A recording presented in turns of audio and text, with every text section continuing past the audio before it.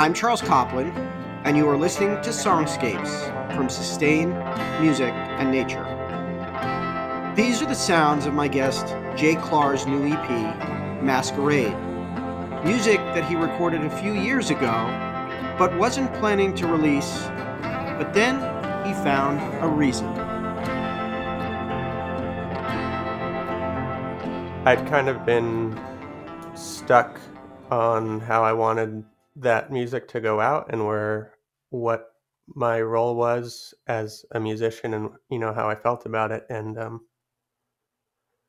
it was kind of, I just wanted to let go of it, of feeling any possession over that music. On top of, I've definitely been educating myself a lot, and it's definitely been on the news a lot the past few years, raising awareness. So just like my little way of trying to give back, and to use my art to give to other people rather than, me all the time. And as an artist, and we'll talk about your creative process, do you feel an internal struggle between a commercially focused artist and an artist who is here to make the world a better place? Yeah, certainly. I mean, the whole industry side of it and being a businessman is not something that comes natural to me, and definitely zaps a lot of my spirit out, which to me is really where all the writing comes from and the actual music creation and performing.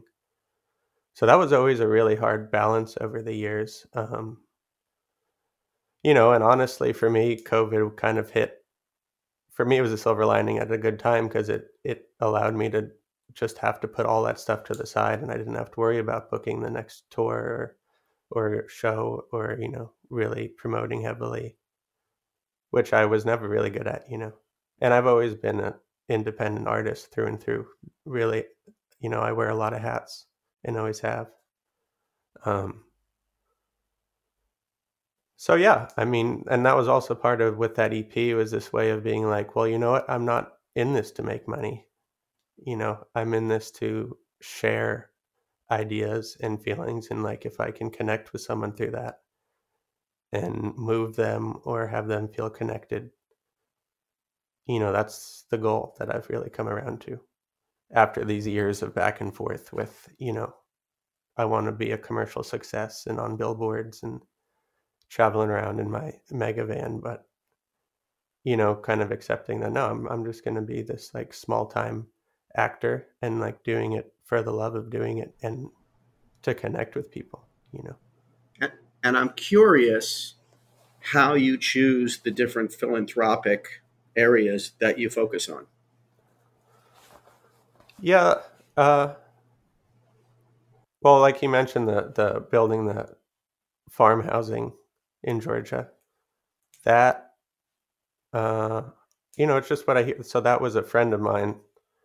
He's a timber framer, and this was a farm that 10 years ago he uh, lived on for about 6 months, and it was really a pretty formative time for him, and they really gave him a lot. I know it was a hard time for him.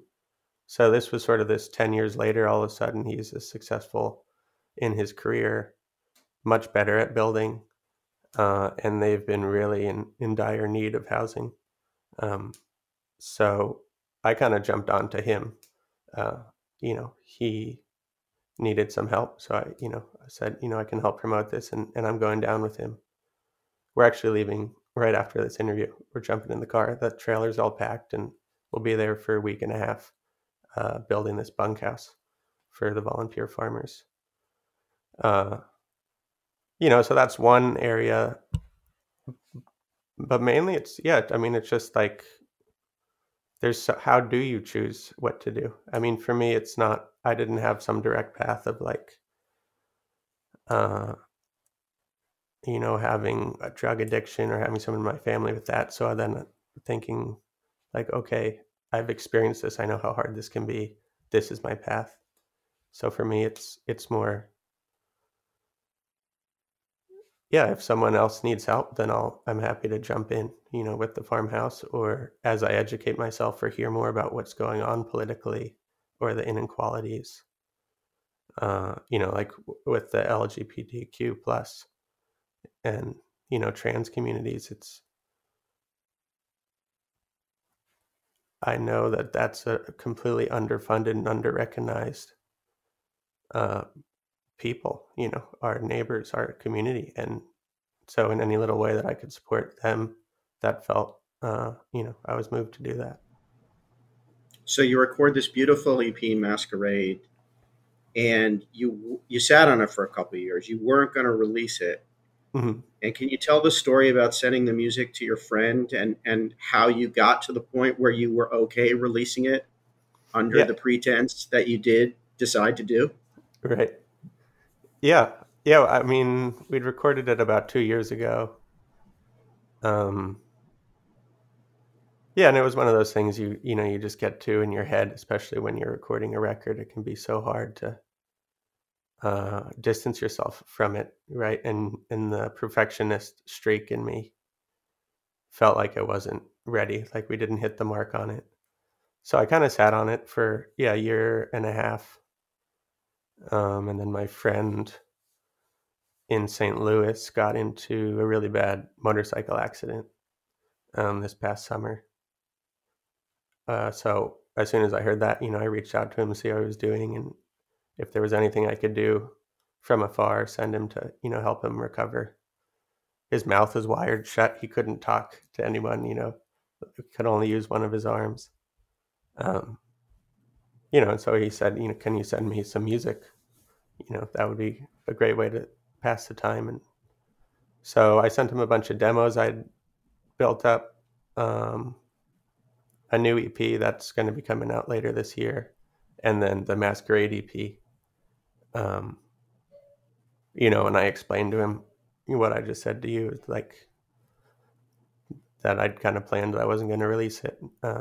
And the first thing he texted back, a few days later was, "I'm sure you have your reasons, but you know, it's a beautiful EP and worth sharing." And so then that was just a great kind of slap in the face of like, oh right, if someone can get something out of this,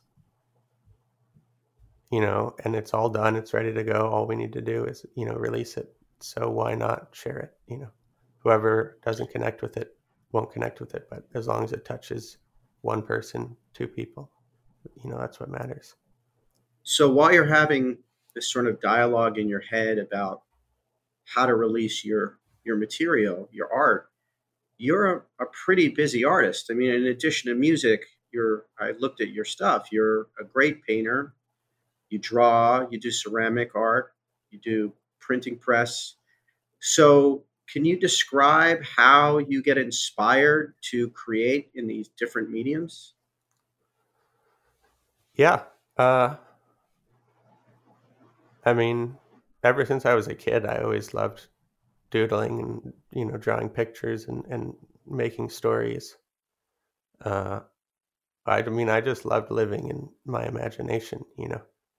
I'd wander around in the woods or play in the yard all day. And it's like, I don't think that really is much different than being an adult now and trying to tap into that. Um, so, yeah, I mean, for a long time, I've had a regular practice of just keeping a journal. And that's where a lot of like the song fragments get written. But then the next page is like a collage. Then the next page is a drawing with some song fragments or notes or quotes. Um, so that has always sort of been a practice of uh, this very funny, 2D exploration into sort of like psychic or emotional check-ins with yourself. What had you been thinking about that day? Or um, yeah, and then the letterpress work, so all of that's more for like drawings and paintings. And the ceramic work has always been a really personal thing. I'd grown up doing that as a kid. I did it for probably 15 years. I would 2 days a week go and work with this woman a couple towns over at her home studio. Um, I really haven't touched ceramics in a while, but so recently, really, what I've been putting my energy in during COVID is the letterpress work, and I've been doing a lot of book design. And for all of these things, like with music too, I've just really found it's just about consistency, and something about me loves monotony. I love just doing the same little task over and over without language usually, like all the visual art is that's all just doing some sort of physical uh, repetitive act, and then your mind can go into that more imaginative space, right? uh, and somewhere, but I've just noticed that in all of these, that sort of same, it's just showing up and working and like getting into that flow. um, So when you find yourself in this flow state, in this state of awareness, as you go deeper into your creative mind and you're sort of meditating into this, is your day structured where for an hour you're going to paint and then you're going to write in your journal, or is it more of a spontaneous thing? Oh, I got to get the guitar out. It's time to put mhm. lyrics to this song. Can you describe your sort of daily habits and process? Yeah, it's changed over the years. It always, I've never been able to do the same thing for a long time, but I had about a year where I'd wake up every morning, and yeah, I'd write in the journal or draw or whatever for the first 2 hours. Like as soon as I woke up, kind of start before you have your coffee, just still kind of in dream state a little bit and try to siphon some of that down. And then as you wake up more, and then I would go right from that to, yeah, probably trying to take the guitar out or get on the piano and try to start to put a song together or see what would happen there. Um, but then at the same time, I've either been working a day job, so then that always comes in. So it's where can you squeeze in some time? Um, and definitely spontaneity has probably been the average outcome of all my practice uh, over the years. So yeah, I mean, it's like if you have some time, it's like, okay, how am I going to use that? What do I feel like doing right now? Do I want to pick up the paints, or am I going to pick up the guitar? Are some friends over, so we're just going to start playing music together, and then from that, you develop an idea. So it's kind of a feel thing for you. What am I feeling? Oh yeah, yeah. I mean, I was never formally trained in any of this stuff, particularly music. So it was always, I feel like walking down this road. Okay, that didn't lead anywhere. I'm going to back up, go to that fork, and I'll see what's down that other way. So it's a And does one constant. inform the other? Does some could you be working on a painting which would then inspire a lyric or would inspire a melody, and it's sort of an import export from one art form to the other? Or are they sort of isolated creative exercises? I guess I feel two ways about it. In like a more cosmic sense, I definitely think they influence each other. Uh, but I think in my mind, they're usually separated because it's a way to sort of get out of, sometimes you get overwhelmed because you maybe hit a wall with the song, right? And you're getting frustrated because you don't know what the next lyric is. So then maybe you spend, some time painting or something, and you just go to a totally different creative zone and way of using your mind and your body. Uh, and I also write a lot of poetry, and that's always been really funny because that also feels separate from writing songs in many ways. But I know that obviously is informing each other because you're using language and trying to figure out uh, you know different word sounds that sound good together, or ways of telling a story or painting a picture.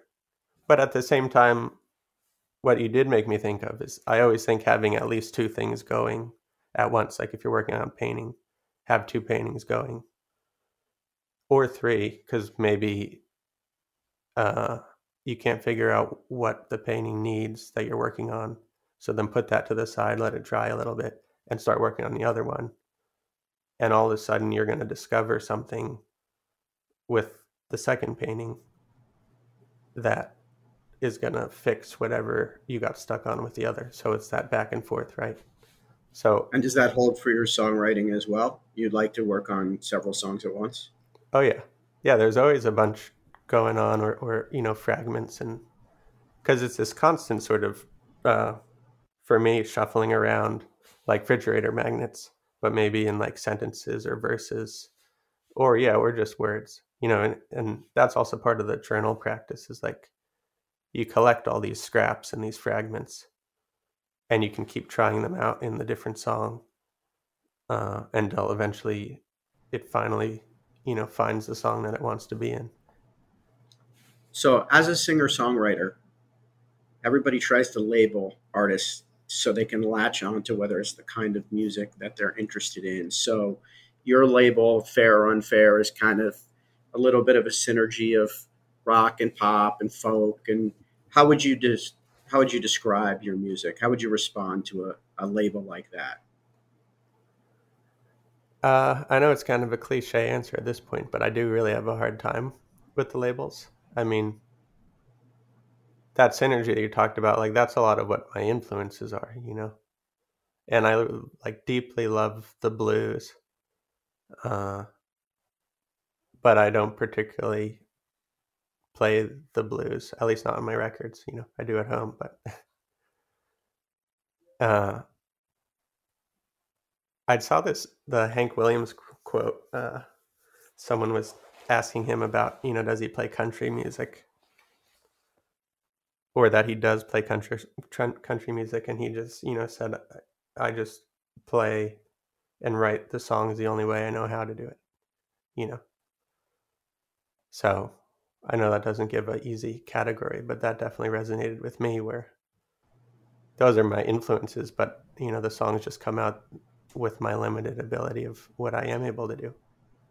So, let's talk about your influences. When you were growing up, who were the artists that really inspired you to become a singer, songwriter, musician? Yeah, I mean, the big one was Bob Dylan. Uh, was a huge influence, and then I got really into sort of his family tree of like, okay, I really am responding to how this guy writes and plays. So where did he get that from? So then that led me back, to all his influences, like Ramblin' Jack Elliott, Woody Guthrie, the old blues singers.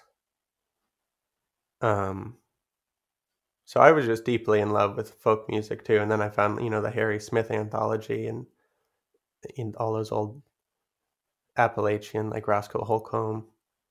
Uh, yeah, I loved Hank Williams a lot. But then I always had this streak of rock and roll too that I loved. My dad was a drummer in the 70s, and like, garage rock bands, and so I loved listening to The Who with him.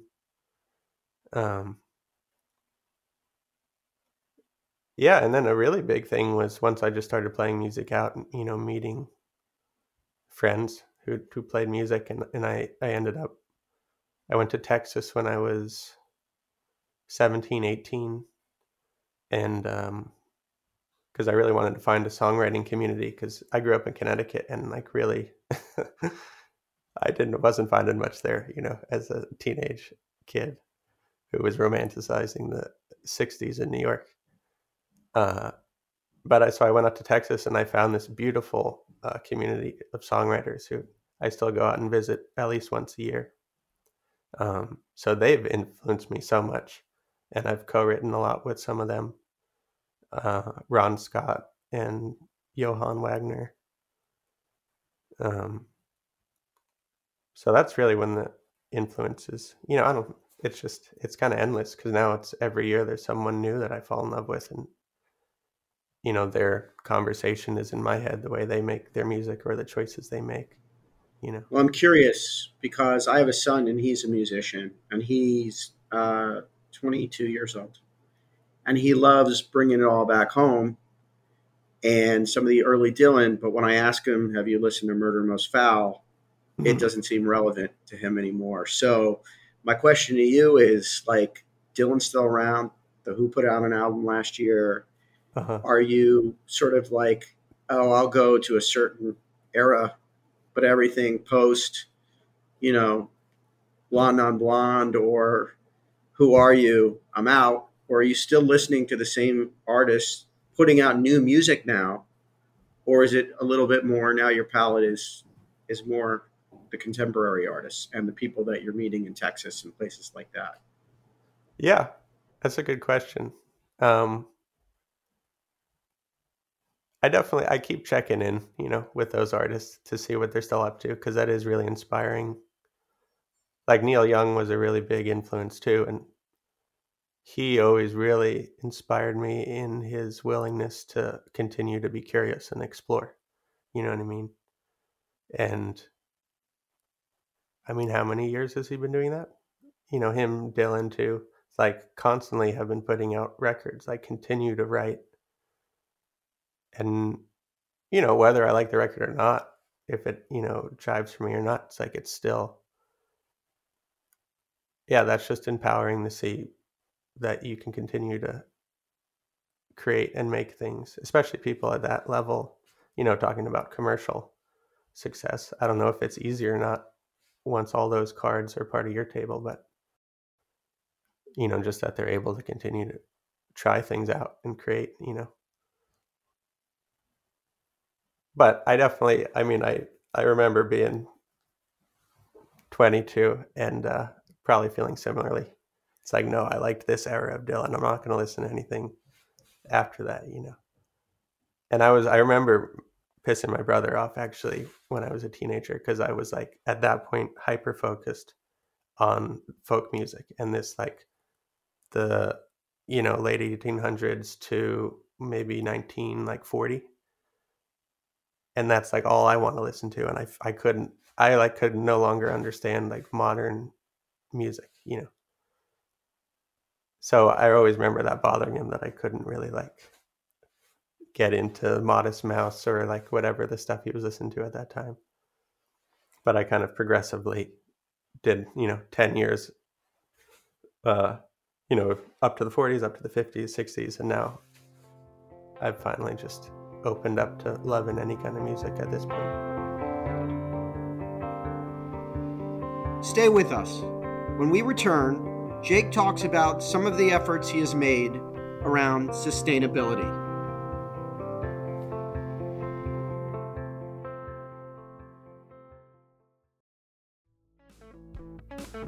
Hi, I'm Betsy. And I'm Harrison. We're the co-founders of Sustain Music and Nature. Sustain is a nonprofit that makes music a force for nature. By tapping into the emotional power of music and cultural sway of artists, we engage new audiences with their environment. Check out Sustain Music and Nature on social media to see our public land music videos and learn about upcoming concerts in the great outdoors.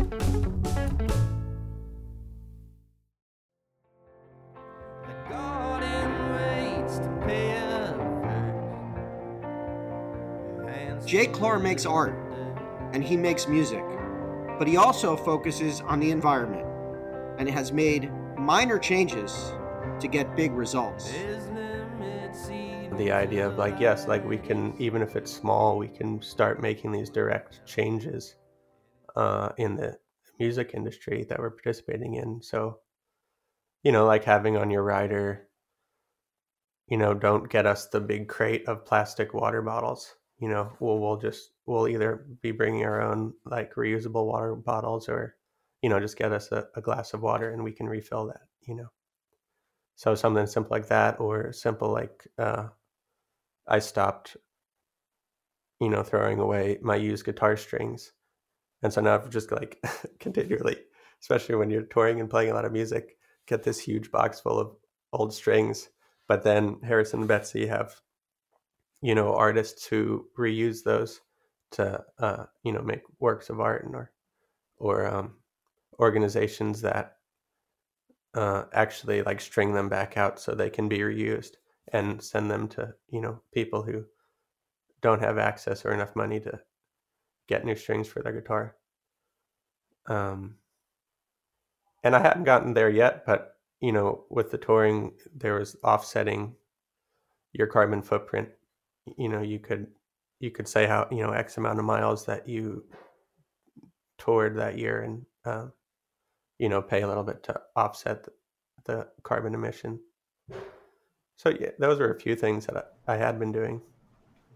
So you mentioned Sustain, and this podcast is produced by Sustain, and it's called Songscape. So you're part of the family, and you actually did a Songscapes video where you used Tallyman, if I'm correct. Yep. And you were in the Green Mountain Forest.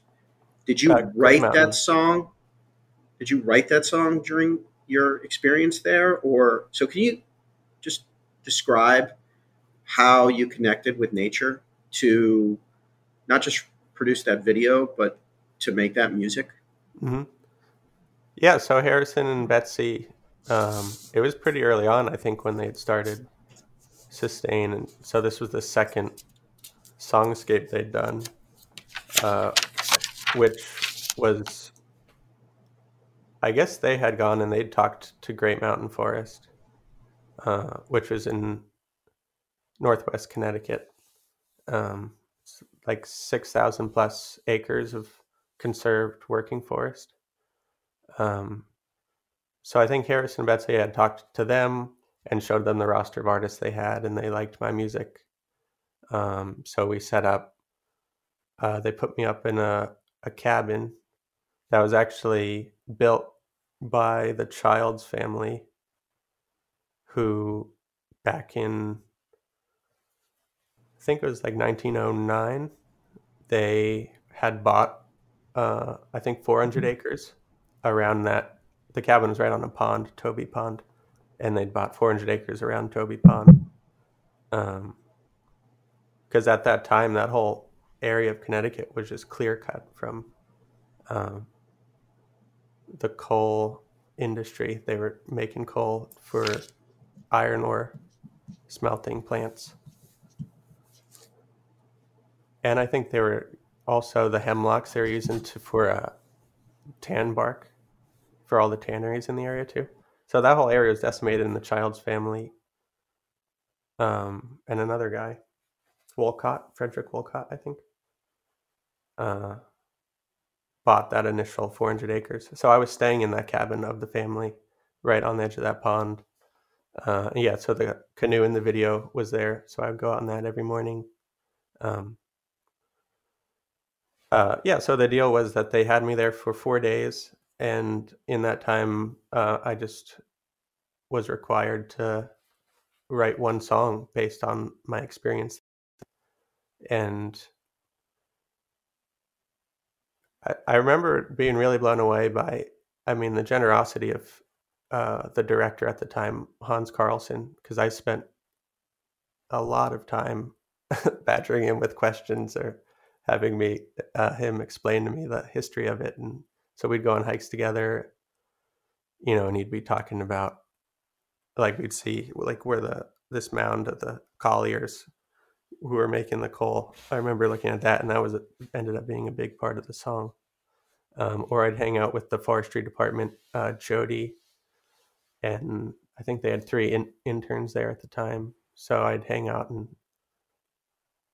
like one day was just sort of a fly on the post and was watching them, mill down lumber and make some sod boards.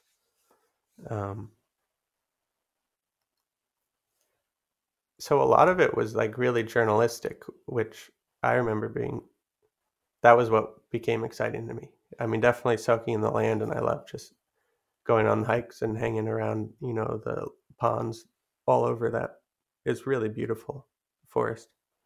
But then a lot of it was really just talking, like, with Jody, who he'd been doing the management of the working forest for like 40 years, and his dad had worked that land before him, and his dad before him had worked that land.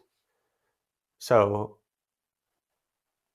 that was really, this idea of stewardship really came up. And Hans Carlson, the director, he's a political ecologist, and he was working on an essay, and I asked, like, oh, could I read it? So he printed me out. It's probably like 10 or so pages.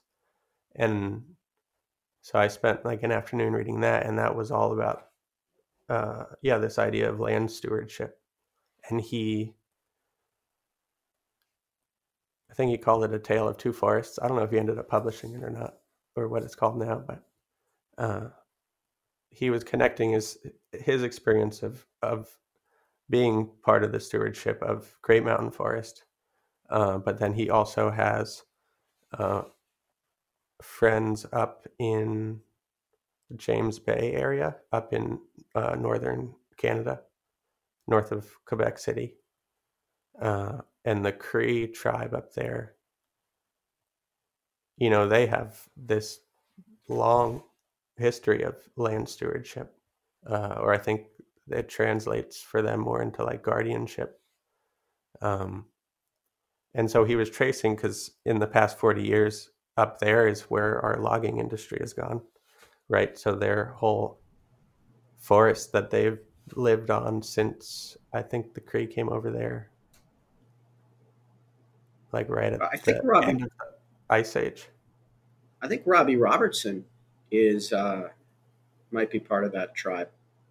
Oh, really? The Cree, and like yourself, inspired a lot by the land, because I know with you, music and nature have been linked from even a young age. I mean, from what I understand, when you were 17 years old and just starting out, you were spending some time at Big Bend, and it really seems that music, and I know you're very fond of Big Bend, it really seems like music has served as or nature, I should say, has served as a muse for a lot of your music.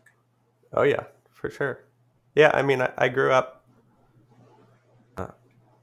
in Northwest Connecticut, and most of my childhood, you know, we were one of the few houses on the street, and all behind us was just forest, and that's where my brother and I would spend hours out there. You know, that's like, so whenever, just being in nature really does feel like a home. You know, it feels like a comfortable place to be. Yeah, when I'm in like a major city, it's fun and exciting, but it's like that's not my environment, you know.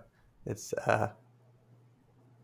too hectic or too many strange sounds compared to the kind of sounds that you get, in the desert or in a forest, you know. Well, and just looking back at some of your work, Crescent Street Blues was influenced by the American landscape, correct? Mm-hmm. Yeah, that was up in Bar Harbor at Acadia National. Is that a national park? I think so. And then in 2017, you released Wildflower Becomes a Paradise, and that was sort of the output of the journals that you were keeping when you were kind of on a Greyhound bus going all over the place. Again, looking out the window and writing about what you see, I assume, in nature and the environment. Mm-hmm. Yeah. Yeah, no, it's always been a huge muse. You're good. You're insightful. So now, you're connecting this stuff for me, actually. Well, I hadn't even realized. I think you did it. I'm just reflecting back on the work that you did. But now, even with Masquerade, which, as I said, is beautiful, there just seems to be kind of an outdoors theme, a real connection to nature. And I know you've talked about the fact that part of that is kind of sort of the thought process between friendship and solace in the middle of all these global struggles that we're having. But it really does seem that you find your peace and your art in the environment. Yeah, in the environment and certainly with people, you know, and friendship or because that's always and they're inseparable too, right? And that's part of that. Like Hans talking about their stewardship is like, you have to take care of the land, you know, for the land to take care of you, and for the people to be able to like remain here and exist and be healthy. You know, if the earth isn't healthy, we're not going to be healthy. Yeah, and like, you know, that until the wildfire, that was this mix of, I would stay out in the country somewhere, but then I would end up in a city, and be seeing friends or meeting people, strangers, and getting to know them. And that's a huge influence too. I mean, hearing people's stories and, but then, yeah, inevitably I have to go crawl away into some nature to let all that stuff sink in and come through into a song. I need that solitude.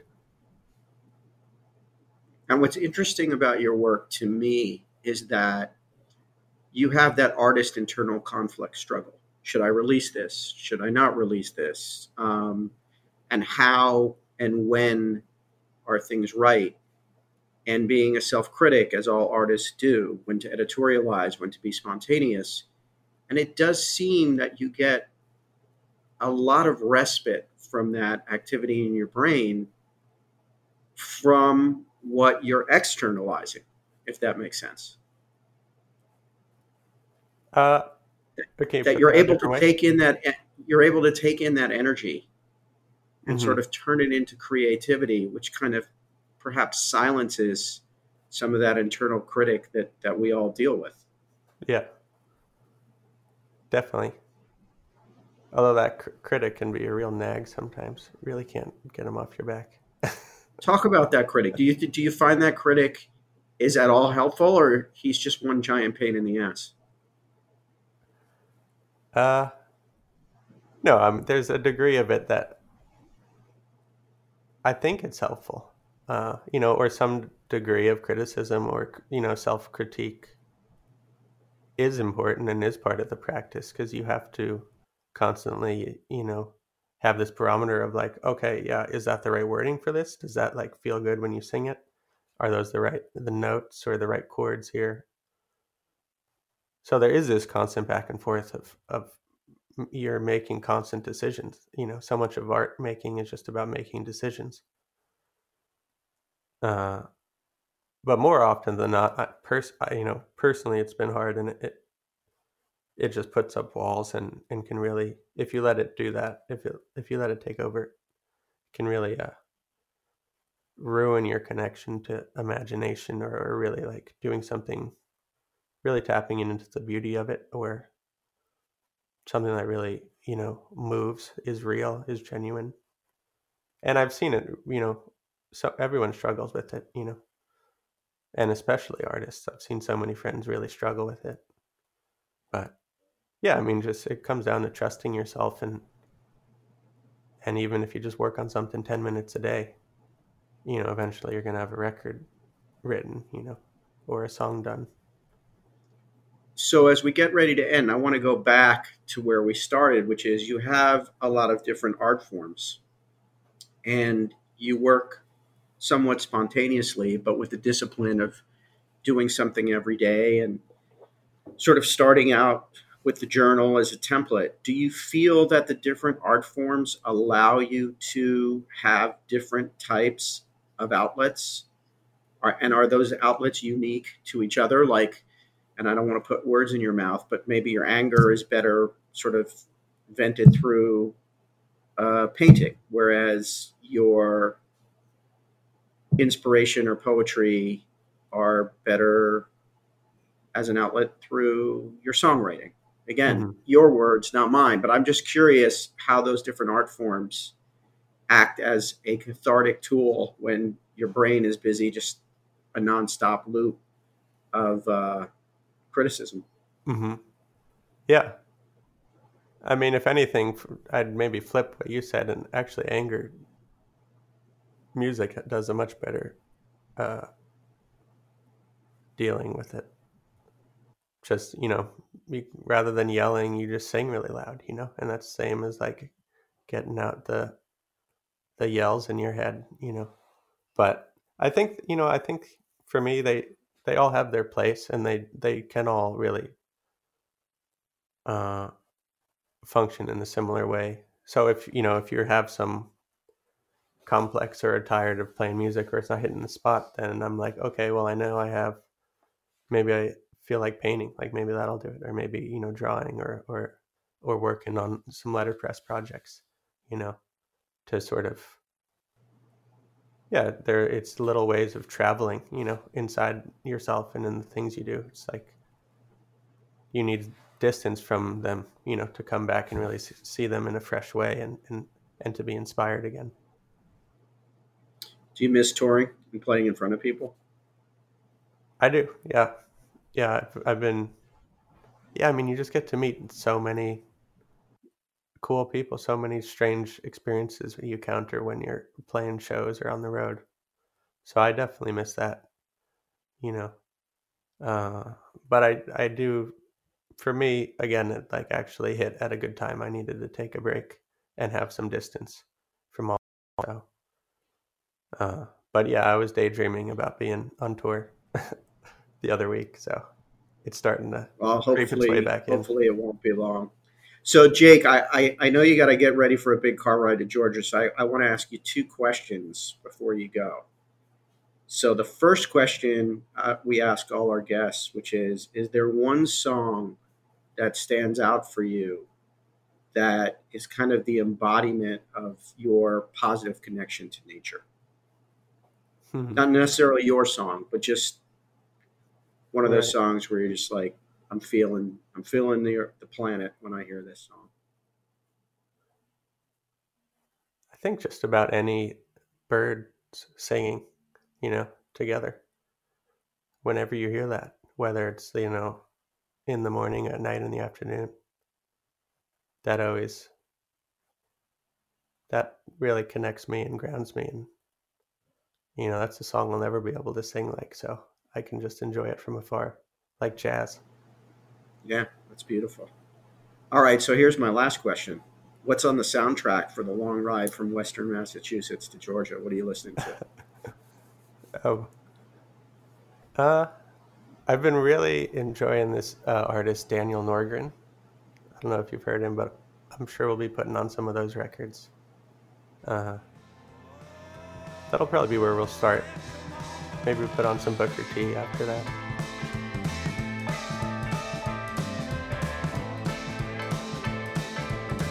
Singer, songwriter, and artist Jake Clark.